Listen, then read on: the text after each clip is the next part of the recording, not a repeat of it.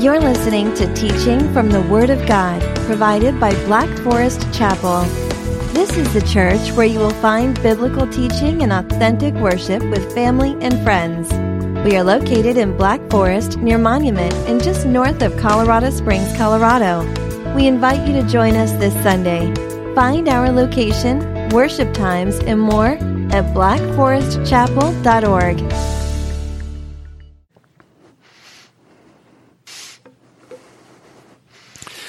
It's good to see you. It's good to be here and to be able to worship together. And I know that we got many emails from people that just needed to stay home for safety reasons, and just during this kind of global lockdown, if you will. So understandably so. But they said they'd be listening online. So for those of you listening online, don't get too comfortable. Even though I can't see you falling asleep, the Lord sees everything, right? So stay awake, and we'll be in God's Word together this morning. Before I pray and we get in the Word this morning, we all have our own views of different aspects of this pandemic and the human response and the panic that has ensued. Ultimately, the panic seems to be more infectious than the disease at the moment, but the perfect storm of political environment and our 24-hour news cycle, sensationalist news, and social media, and all of those things can create panic. It can create worry, anxiousness, stressfulness in people in general, and I understand that. That's a human nature thing. We shouldn't be surprised by the fallenness of the world and by the world's response. But this morning, hopefully, as we get into God's Word, that I just want us to understand that we are to live wisely and still do wise things in relation to what's happening, but we are to live differently. We're not to be like the world in any respect.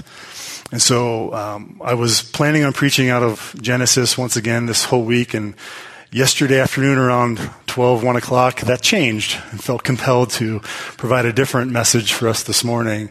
So we're going to be in Matthew chapter 6, if you want to turn your Bibles to Matthew chapter 6, and we're going to talk about anxiousness and worry. We're also going to be in Psalm 91. We'll start in Matthew chapter 6. Before we get there, just so that you know what the response of your church is, Black Forest Chapel, the elders, we're waiting for Craig and Rick are on the ski trip. There's 4 or 5 families skiing right now in Glenwood Springs area. Well, actually, they're on their way back. They're not skiing anymore. The ski resorts have been closed down now, too. So they skied yesterday. We're supposed to ski today, and they were shut down. So they're on their way back. So pray for safe travels and return for our families. My family's with them, so pray for everyone to return safely. But Craig and Rick are to return tonight, and we're going to get together as the elders probably tomorrow night and talk about what's the wise thing to do. What does the Lord want us to do? Not just make decisions based on what everyone else is doing, but what are the wise and good things that we can do as a church? And so we'll be making decisions about the Truth Project class, the upcoming Praise and Prayer Night, Sunday services, all of our different events. So pray for us that we use wisdom with that. It is not a matter of running away and not a matter of running and hiding in our homes. That's not the heart here. We want everyone to participate. We have events and we have things for us to grow together as God's people. And if we're not together, then that limits our ability to do that well. And we don't want people to miss things. If we're in a class and if people are going to miss 2 or 3 weeks of the class, it's not wise to necessarily run that. We haven't made any decisions yet, but just consider those things as we discern God's will for our church. And we'll hopefully have some creative ways that we can still fellowship and be together. And we don't know what's going to happen with Sunday morning. I'm sure most churches are not meeting. They have online opportunities and other. We didn't feel like canceling church was the thing to do. And there is enough of us here to prove that we're here to worship and give ourselves to the Lord. So we are taking some steps, just basic things. Obviously, the hand washing, we had our crew come in here, the Escalera crew came in, and they disinfected all the handles and tables and all that stuff before the service started, and we're going to be on that more regularly, so we're limiting our greeter response. So instead of shaking hands and doing that, we're doing elbow bumps or head bumps or whatever bumps make sense, right? Whatever helps us feel better and contain the possible spread, I guess.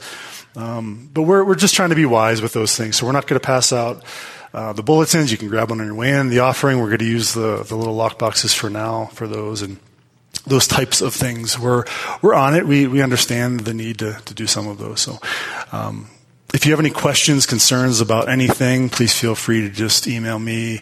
Any suggestions that you have, that's fine. Otherwise, we will be in contact with you. If you're not on our email list, if you don't on our regular email distribution, make sure you sign up with Deb at the welcome desk before you leave, because we'll be letting you know about services and other events. So. Okay, let me pray for us, and we'll get into God's Word together.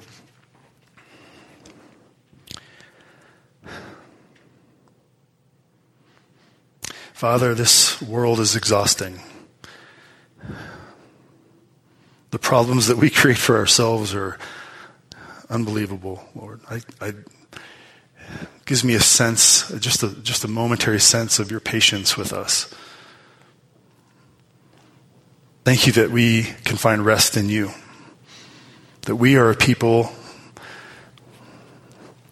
that live in hope, that we have peace in our life because of Jesus Christ. We are not unwise. We do things that we need to do, Father, that are smart, that make sense. But we don't fear, we don't panic. We belong to you. We are securely and safely in your hands. This morning in the prayer time, someone mentioned that our days are numbered by you, not by us. Thank you for that, Father. Thank you for those truths. I pray this morning as your people, as we gather, as we want to hear from you, Lord, be reassured by you, be fed and encouraged by you, Lord, that you would, by your Holy Spirit, speak to us. Help us to know how to navigate this well.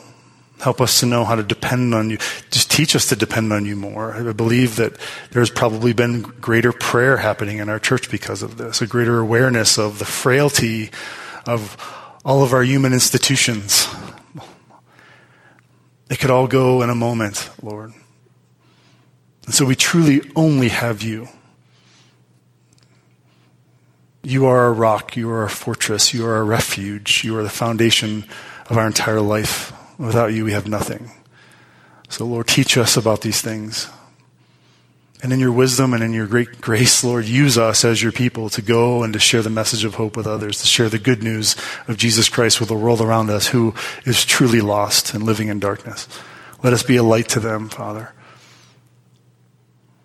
So now, Holy Spirit, please fill me, give me words to speak to your people, and help your people to hear directly from you, personally. And I pray you would help us to obey.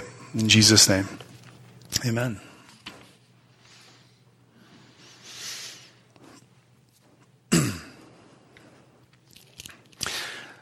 So my family and I, my boys and I specifically, we started watching a show called Lego Masters. Has anyone seen Lego Masters? Yeah, okay. Chad has, of course, good, and Cooper. So it's of all the horrible reality TV shows out there, it's actually pretty fun.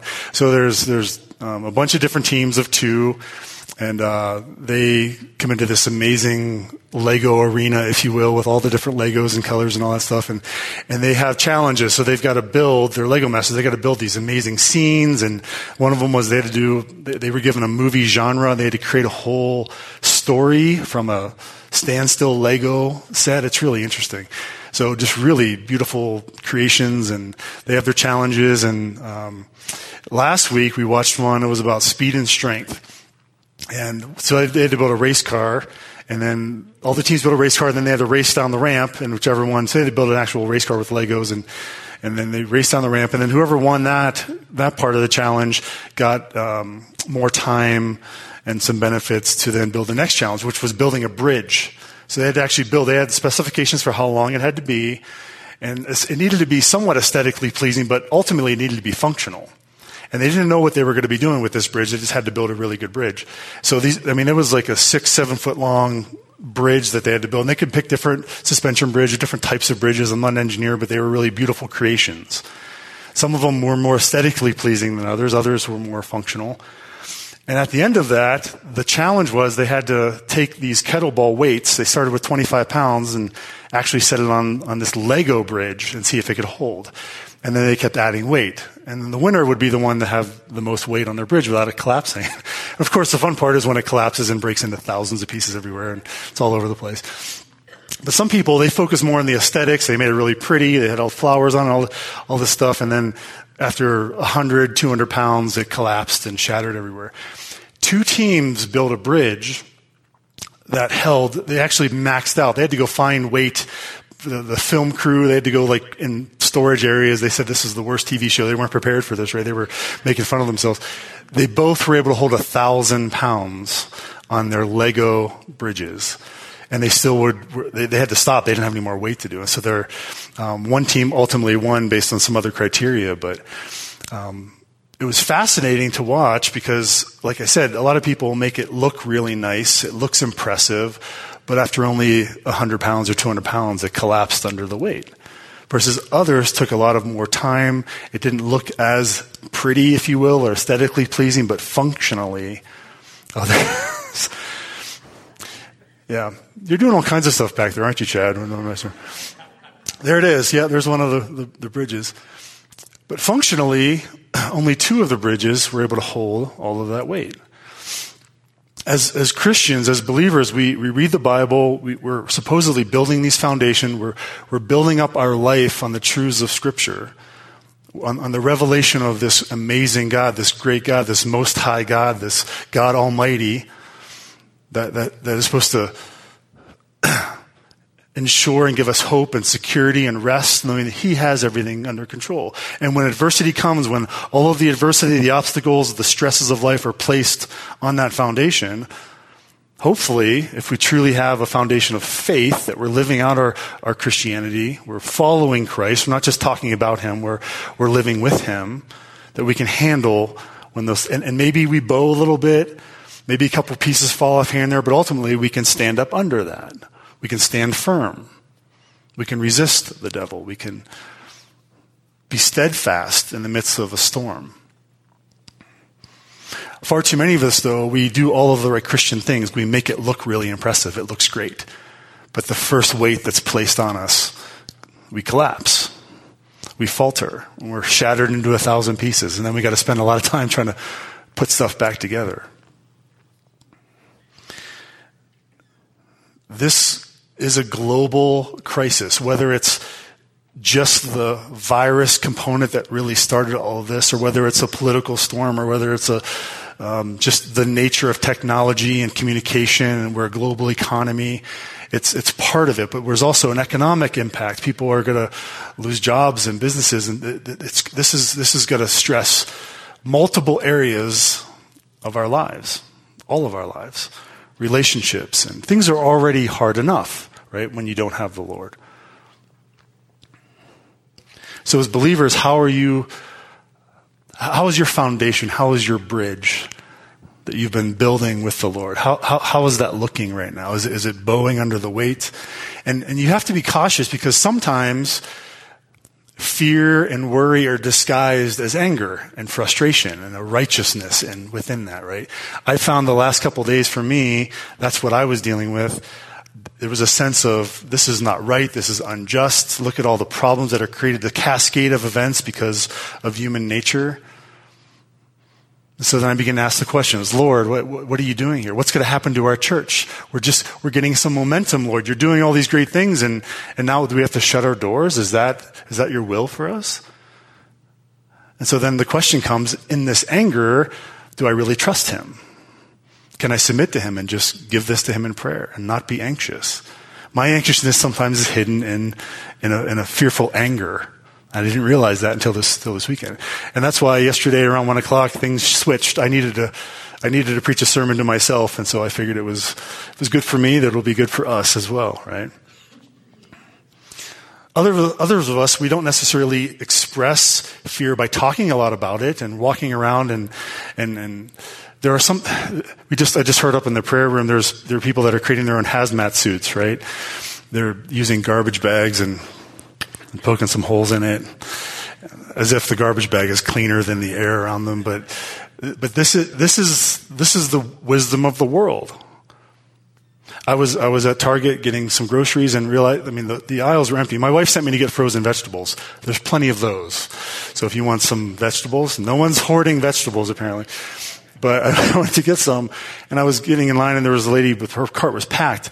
She had giant containers of oatmeal, giant containers of rice, white rice, and then she had about, I think it was like 16 giant tubs of ketchup. And then a few other small miscellaneous things, but that would be the worst dinner ever. For however long, a self-quarantine of oatmeal, rice, and ketchup sounded, there's no wisdom in that. I hope she has some other stuff at home. Otherwise, I feel really bad for that family, right? Where's the wisdom? Well, when you don't have, when your life, when your perspective, your foundations are not built on the person and the truth of God, then it's a free-for-all. It's whatever you think is going to work, is going to help, and it's all about self. It's all about self-preservation. There's no really thought to anyone else. We are to live differently. We're not to live like that. Our foundation is built on something far different. And so we should be able to stand under the weight. We should not have fear of bad news. We are still wise. I'm not an unwise person in that there are tens of thousands of deaths every year from car accidents. I wear a seatbelt. I don't walk around. I've got greater faith because I don't wear a seatbelt. Now that's not smart. But I also don't sell my car and never drive again. Right? I do what I need to do, but I also live differently. I don't live in fear. And so as I was looking at the Sermon on the Mount and looking at Jesus' words about being anxious, something struck me, so I thought we would talk about that this morning. In Matthew, starting in chapter 5, we see the Sermon on the Mount. So Jesus sits in the position and the place of a teacher as a rabbi. He sits, he opens his mouth and speaks, it says. So there's an authoritative component to this. Right? He's speaking with authority. These are God's words. This is Jesus' words. And he starts with the Beatitudes. So he's starting with these blessings. Right? This is all about how to live as kingdom people. How are we to live in light of the kingdom of God, not in light of the kingdom of the world? We are to be different. We are to be separate. Right? We are to be holy. And so Jesus starts with, blessed are the poor in spirit. Theirs is the kingdom of heaven, right? In verse 3. What does that mean? Well, I'm not going to go through all these, but that just means, blessed are those who understand their place in life, that they can't save themselves. They have a neediness about them. They know they need to depend on God. They don't have this pridefulness to say, I can fix everything and I can save myself. They don't say that. They're blessed because they're poor in spirit. They understand who God is and they understand who they are. And they understand their sin. The next one feeds off of that. Blessed are those who mourn. They should be comforted. Why are we mourning? Because of our sin, because of our fallenness. We are to be a repentant people. The world lives differently. There's nothing, it's a free-for-all. It's whatever feels good, right? It's all relative. Whatever works for me is what's good. Even if I harm other people. They all say we should do no harm, but ultimately we do. Because we're self-centered. Those of us without Jesus, without the Holy Spirit, we can't do good things. Blessed are the meek. Are we supposed to be doormats? No, we're just not supposed to defend ourselves about everything. We're supposed to live differently. Right? So Jesus has all of these Beatitudes, and he goes into all these other sections that Matthew chronicles for us, to be salt and light, and Jesus deals with anger. We're to deal with anger differently. And understand it from God's perspective. We're to deal with lust differently and understand it from God's perspective. Jesus is turning everything upside down. It's not just adultery that's physical. It's in your mind, too. It's how you think. It's your thought life. He's changing the whole model here for us. Divorce and oaths and retaliation. Love your enemies, right before chapter 6. That's countercultural. We're not supposed to love our enemies. We're supposed to hate our enemies. That's the definition of enemy, right? We're not supposed to love them and invite them in and do nice things for them. We're supposed to defend ourselves against them and retaliate against them and show them really who's boss and that they can't do this to us. And Jesus says, no, this is a different way of living. This is kingdom life. This is what God expects of you. This is what I, as your Savior, expect of you. And so he shows us this whole countercultural perspective. Giving, even how we give, needs to be different than the world around us. Because God is to receive the glory, not us. How we pray needs to be different than the world around us. How we fast, laying up treasures in heaven, our economic, all of the things that we value in this world need to be laid before God. Anything that is temporal needs to be set aside. Why? Because moth and rust will destroy. Thieves will come in and steal. It's all temporary. But we are to lay up treasures where? In heaven. We can't serve two masters, Jesus says. We cannot divide ourselves. We need to be a single-minded people. So you can't serve God and serve money. Well, I don't serve money. I'm not greedy. I don't work on Wall Street. Check your life. Look at your checkbook. Look at the things you spend money on. Look at your credit card statements. Look at how you react when financially things start to go downhill for you. You can't serve both. And then moving into the next section, talking about anxiousness, it talks about the provision in our life. It talks about a financial component. And although the virus, the COVID-19 is the catalyst for a lot of that's happening in the world around us, it's integrated solidly with all of our thoughts and concerns with provision. How are we going to survive? Am I going to have a job next week? Right? Am I still going to get a paycheck? Is my business going to close? How's this economically? This is going to be disastrous. It already has been on many fronts. And so our security in general is what comes in question and where we start to panic. Our health is one component, but it feeds into all the other ones. And so this is applicable, I believe, for much of what we're dealing with right now, for much of what you're going to be faced with as you leave this place and go back out. And so there's still people out there, right? Even though there are many people that are not going out, there are plenty of people that still are. And here's the thing. As we read this and as you consider your heart with it, like I said, this whole thing is counterculture. We are to be different. And so when you're out in the grocery store, if you're getting coffee or wherever if you're still going to work, whoever you're interacting with, you have to understand that this whole world, everyone surrounding you, many people surrounding you are lost. They do not know Jesus Christ. They're lost. They're living in darkness. They have no hope. They have no peace.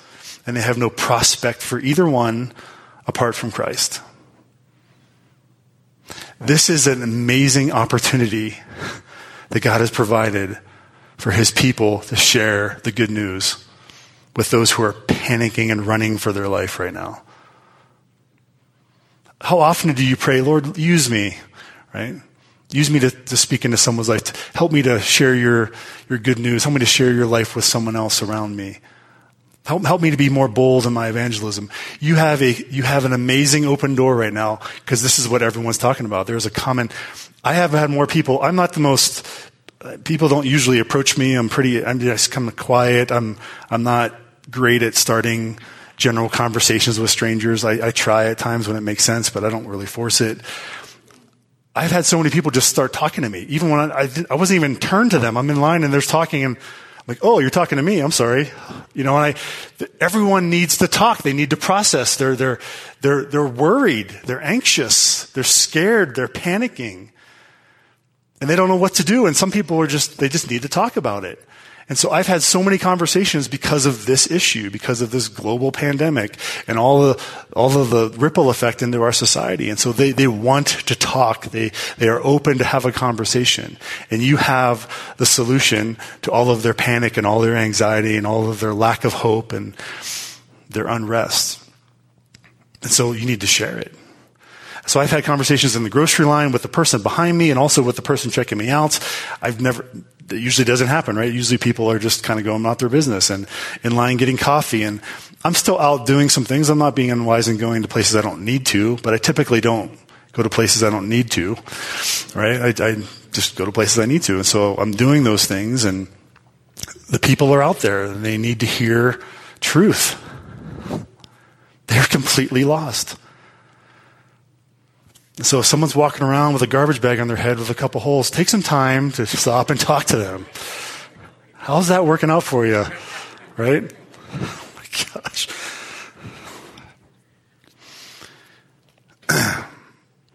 Matthew 6, verse 25, starting in verse 25.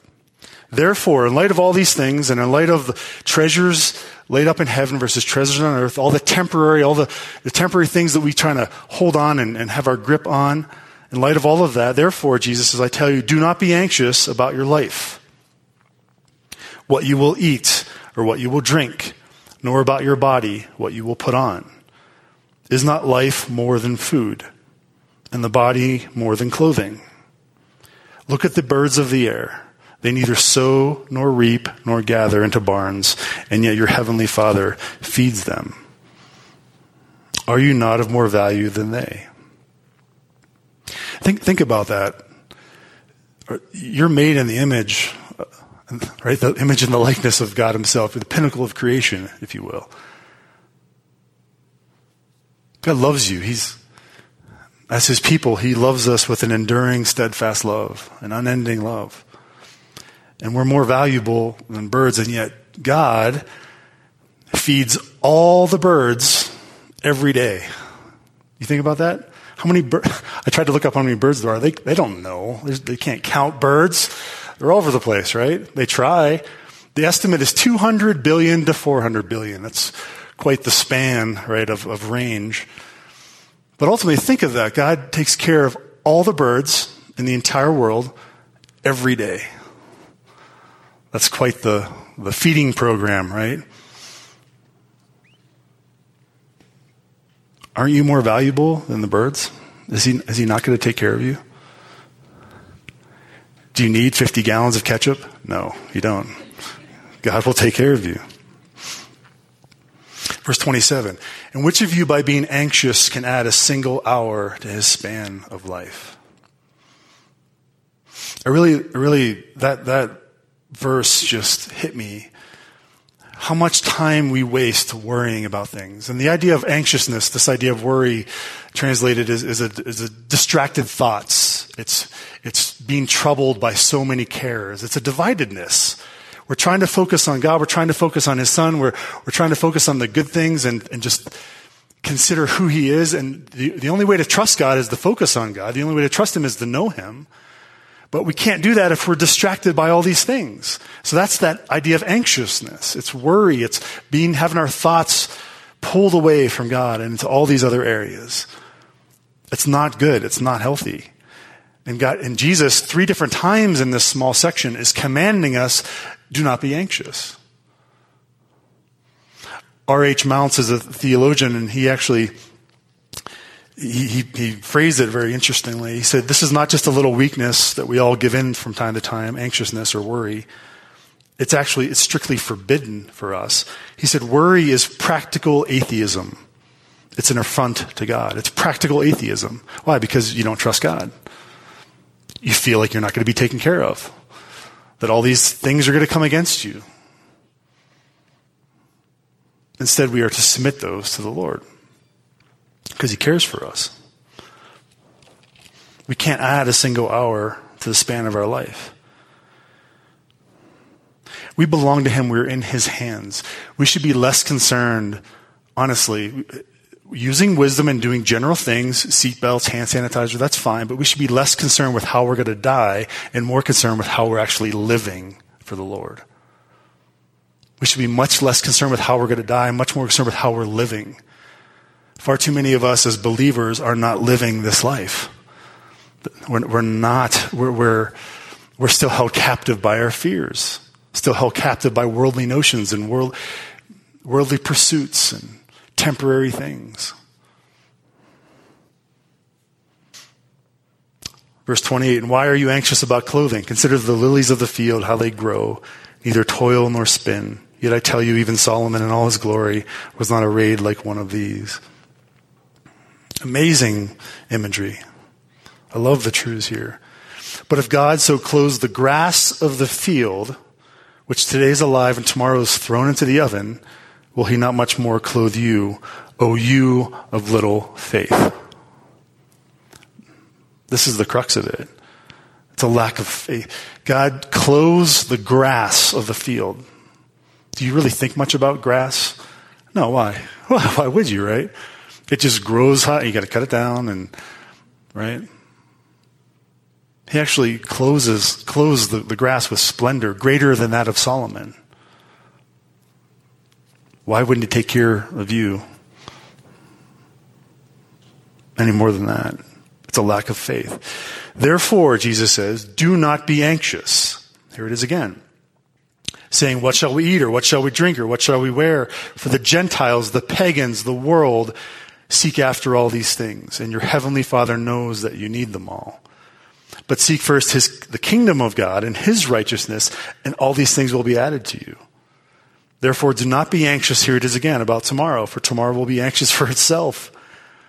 Sufficient for the day is its own trouble. Today has its own stuff to deal with. Focus on that. Pray about that. Seek the Lord about that. It's amazing, right? That anxiousness, that distraction. We're thinking about tomorrow, and so we lose today. There's no productivity today because we're focused, and then we get to tomorrow, and it's the same as yesterday because we need to be just give this to the Lord. It doesn't mean we don't plan, doesn't mean we don't do the right things for tomorrow, but we shouldn't be anxious about tomorrow. And this is hard for all of us, even in the midst of this. Some people are going to be fine, and maybe their jobs are secure, and some people are actually doing better. One of the ladies at the checkout, I was asking her how things are going with all of this, because she's obviously looked tired, was working a lot, and she said actually it's been great for her family because she gets overtime, and she's able to provide more. So some people are having, they're going to weather this just fine. Others are going to struggle with it. So I've asked all these questions this past couple of days, just having these conversations with the Lord, and it's been really good. My family's been skiing, so I just have the house to kind of pace around and pray, and just asking some deep questions. Lord, what are you teaching me about my heart? Because I can tell that I'm restless in this. So there's an anxiousness underlying what's going on. So I asked the questions, Lord, what are you going to do with the church? And I didn't say, don't you care about the church? I catch my words because I know what I'm saying, but at the same time, that's in my heart. Don't you care? People aren't here. And then the thought immediately comes to mind, I died for the church. I will build my church. Just trust me. But Lord, what about our business and my wife and our business? And if patients don't come, we can't pay the bills, and the things are already kind of tight. And I have a genuine concern about that. And Lord, what if you take everything away? What if you take our business and then we end up taking our house? And I can just see the chaos that ensues from all this stuff, and I start to get angry. And I will provide for you. Do not be anxious. Don't worry about what you're going to eat and what you're going to wear. And I'll provide all of that. Seek my kingdom first. Be on mission. Share my love with other people. I'll take care of all of this. But Lord, what about my actual life? I'm immunocompromised. I'm on autoimmune drugs, so it suppresses my immune system. And so I'm actually in a very high risk category for all of this, Lord. After all of this, after 20 years of illness, and now you've given me my health back, Lord, are you going to take my life? And the answer came quickly. He's like, I already have. I just broke down before him. Yes, Lord, I remember. I've been crucified with Christ. I no longer live. I have nothing to fear. I belong to him. Is he everything to you? If you lose your health and you lose your house and you lose your job and we lose this building, and we lose these. Is that everything, or is he everything? And so as a last-minute sermon, if you will, I just prayed that Lord would show me what he wants me to say and how to say. And then the idea, one of the illustrations that came to mind, I'm like, I'm not going to talk about that. But then I'm like, well, I guess it fits. And after a while, not having anything else, I'm like, yeah, it works really well, right? So Scott knows what I'm talking about. So you guys know the story of the Grinch that Stole Christmas, right? The Dr. Seuss, the great theologian Seuss, who has the story about the Grinch that stole Christmas. And this came to mind, and it came to mind very quickly, and just all the details. I'm like, oh, it kind of makes sense. Because how do we worship God? Do we worship because we have a bunch of things, because we're just really comfortable, or do we truly worship because he's all we have? That's the perspective, right? And so the Grinch that Stole Christmas, if you guys know the story, it's a book, but also a cartoon every Christmas time. And the Grinch heart too small, all that stuff. He goes down to Whoville. He just hates the revelry, the celebration, all the noise. He just hates that people are happy. So he goes down and he steals everything that represents Christmas, right? All of their celebration, he steals. He steals their tree and the lights and the decorations on the wall, and he steals their food, their turkey and their ham. And he's taking little, I remember these little scenes. He's taking little candy canes out of the kids' hands as they're sleeping in their bed. You guys know the story. You've seen that cartoon. So he takes everything. There's nothing left. There's a nail on the wall. There's crumbs on the floor. He's taking food from I think the mice and everything. He takes everything. And he goes up on his hill and he sits up there with all of his big bag and his sled and his little dog, and he's waiting for people to wake up Christmas morning, and he's waiting to hear the despair, the lament, the frustration. He just the stunned silence of people that have lost everything. Man, I don't know.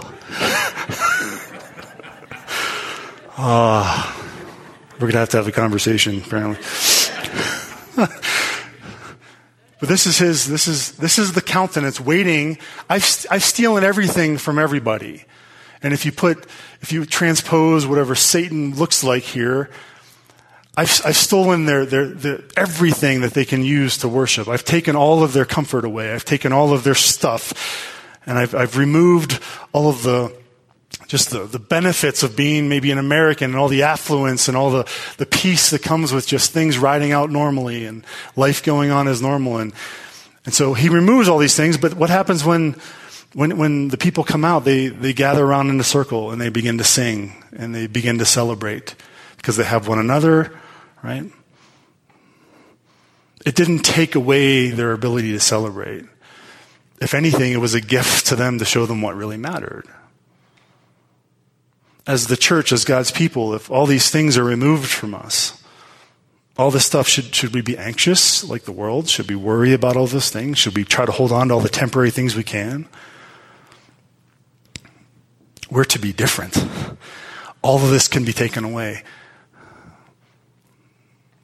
But we can still worship our God. All of the stability, all of the things that frame our normal everyday life can be removed, can be upended.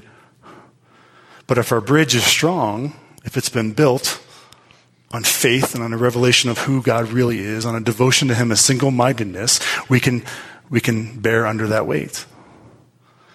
Not only that, we can help others who can't. But if we let all of these things distract us, then we can't worship Him. And if we can't worship Him, we can't trust Him. And then we are no different than the world around us.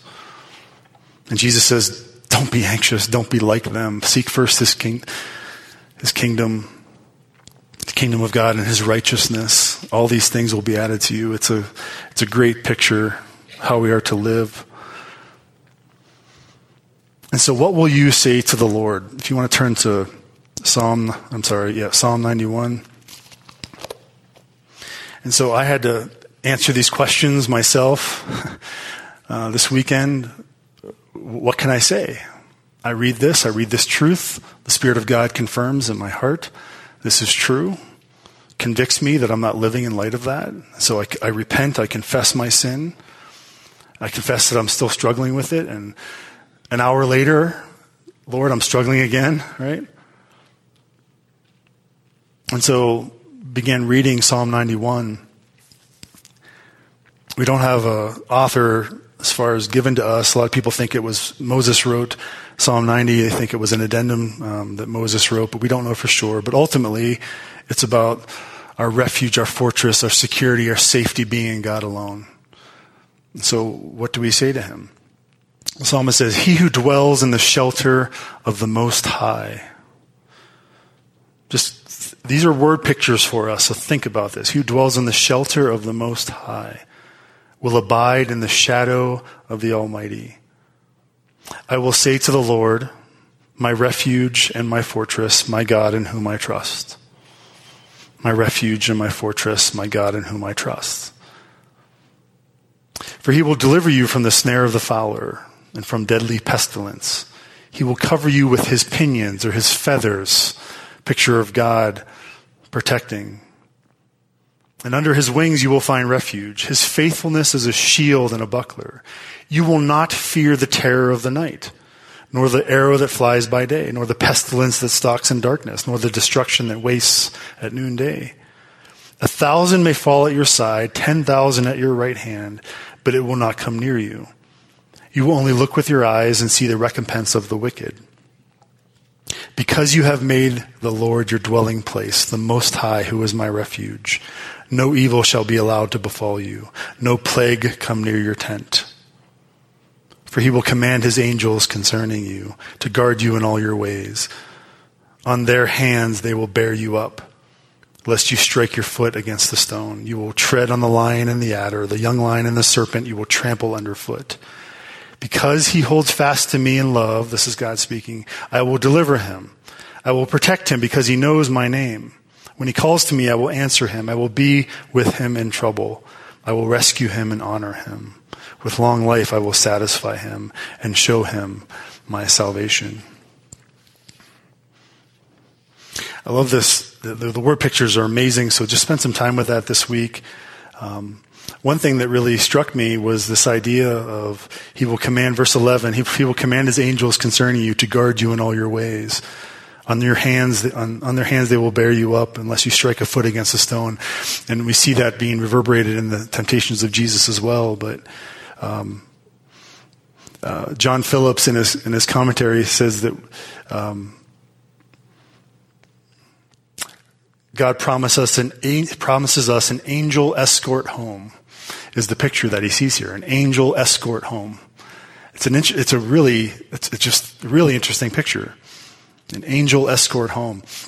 There was a story, David Brainerd, a missionary, you may have heard of his name before. So he was an English missionary to North America back in the 1700s, so early to mid 1700s. I think he died in 47. So English missionary to North America, and specifically to the Susquehanna Indian tribe. So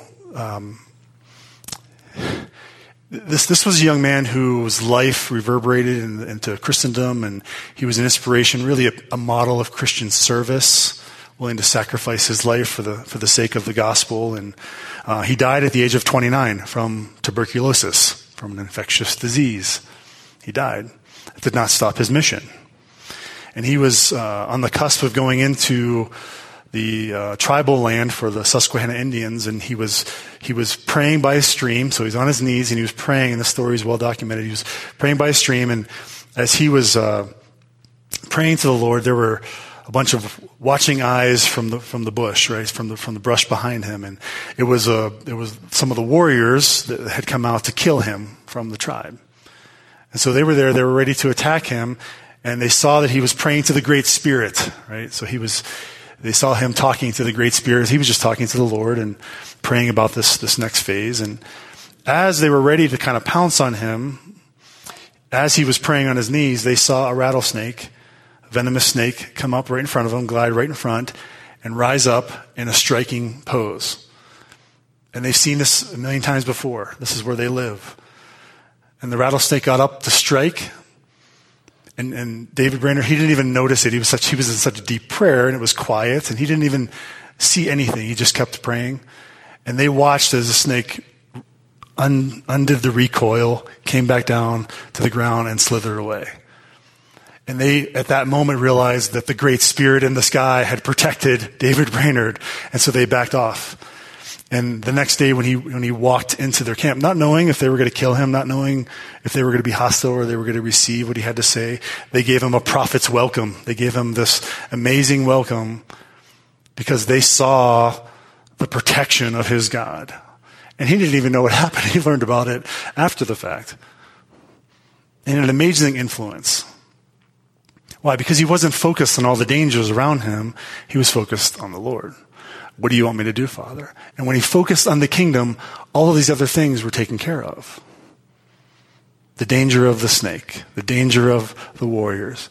God took care of those things because he was focused on his heavenly Father. He was completely secure in that moment.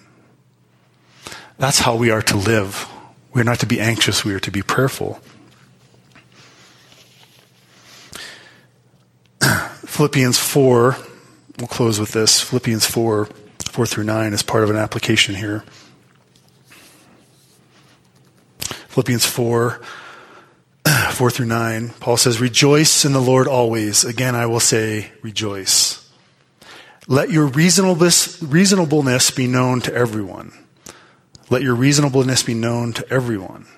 The Lord is at hand. Do not be anxious about anything." Sometimes we start our memory verse with verse 6, do not be anxious. But prior to that, the Lord is at hand. This is why you don't need to be anxious. Do not be anxious about anything, but in everything, by prayer and supplication with thanksgiving, let your requests be made known to God. And the peace of God, which surpasses all understanding, will guard your hearts and your minds in Christ Jesus. Isn't that a beautiful promise? This is who we are. This is the life of a Christ follower. We are to be different than the world.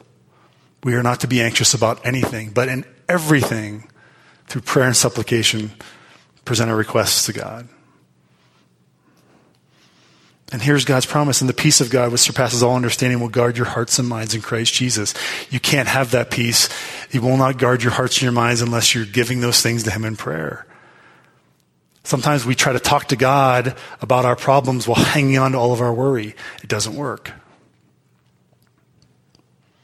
And then the last part, I don't want to skip this because it's beautiful. Finally, brothers, whatever is true, whatever is honorable, whatever is just, whatever is pure, whatever is lovely, whatever is commendable, if there is any excellence, if there is anything worthy of praise, think about these things. What you have learned and received and heard and seen in me, practice these things, and the God of peace will be with you. The lost are all around us. They have no hope. They have no peace. If we would submit to the Lord and his word and his promises, we are promised to have a peace that transcends all understanding. We have the Holy Spirit of God. We have work to do. Even in the midst of this is not a timeout. This is not a vacation. If anything, we've been thrown out of the plane and our parachutes are deployed and we're landing in the hot zone and we have work to do. We've got a mission to be on. We need to be aware. We need to be on guard for our own temptations, our own proclivity for fear and for worry, and not let that distract us to be single-minded. Lord Jesus, what do you want me to do today? How do you want me to act today? Where do you want me to go today? Do you want me to stay home? If you want me to stay home, what do you want me to do? I'm just going to pray, Father, until you show me the next thing. In everything, prayer and supplication, giving our requests to the Lord, not living in fear. Show me, Father, what to do. Show me who to talk to, Lord. Oh, everyone wants to talk to me? Give me words to speak, Lord, because I don't know, right? Help me to share your God. This is an amazing time for God's people to be doing God's work. An amazing time. Let's look at this as an opportunity. Let's look at this as a blessing. We know where we're going. We shouldn't be worried about how we're going to die. We need to be worried about how we are living for Jesus Christ. Let's pray.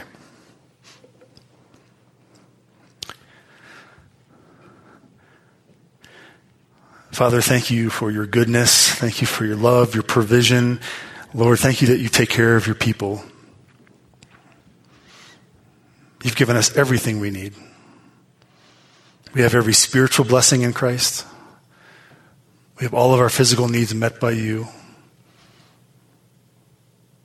Lord Jesus, everything was created by you and for you and through you, and you hold everything together. We can trust you completely. Help us not to fear. The only way to do that is to have our minds renewed by your word. To not be following the pattern of this world, Lord. Forgive us if we have. Forgive us as I know we have.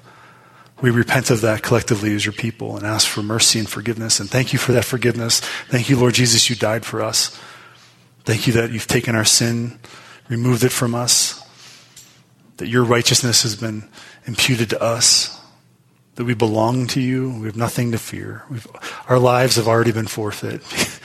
You've purchased us. You've bought us with a price. We pray for our church, Father. We pray that you would protect our people. We don't want anyone to get sick. We don't want anyone to have trials and problems, Lord, as it relates to this. So we pray for those of us who are susceptible to illness, those of us who may get ill. Father, would you help us, protect us, give us wisdom, help us to recover. Those of us who have to quarantine due to some higher risk individuals, Lord, we understand that. Would you bless them in their homes? Give them your peace. Help them to spend more time in prayer and in the Word and on the phone with people, sharing your love with them. Help us to meet their needs, Father, to reach out, to make sure they're doing okay, to be the hands and feet, to be the body, to be your church. Those of us who are able to move around freely, Father, and we ask that you would give us work to do. Show us who to talk to, Lord. I pray, Father, that even though the numbers currently in your church around this city have dwindled because churches are closing or they have to cancel events, Lord, even in the midst of all of that, that out of this, from this, that your church would grow exponentially. We would see many thousands come to know you through the witness of your people during this time, that your Holy Spirit would be moving in people's hearts, that you'd be drawing people to yourself, Lord. Let this be a time of growth for your church collectively, Father. And for Black Forest Chapel, grow us, Lord, in the midst of this. Show us that you are the one that builds your church, Father, and may you receive all the glory for that. We thank you so much for your word. Thank you for this time. Thank you that we can sing to you again. Bless us as we go, Lord. Protect your people. We thank you, Lord, that you are our refuge and our fortress. We put our trust in you. In Jesus' name, amen. We hope you enjoyed this teaching from the Word of God. If you don't have a church home, we invite you to visit Black Forest Chapel in Black Forest, Colorado, near Monument and just north of Colorado Springs.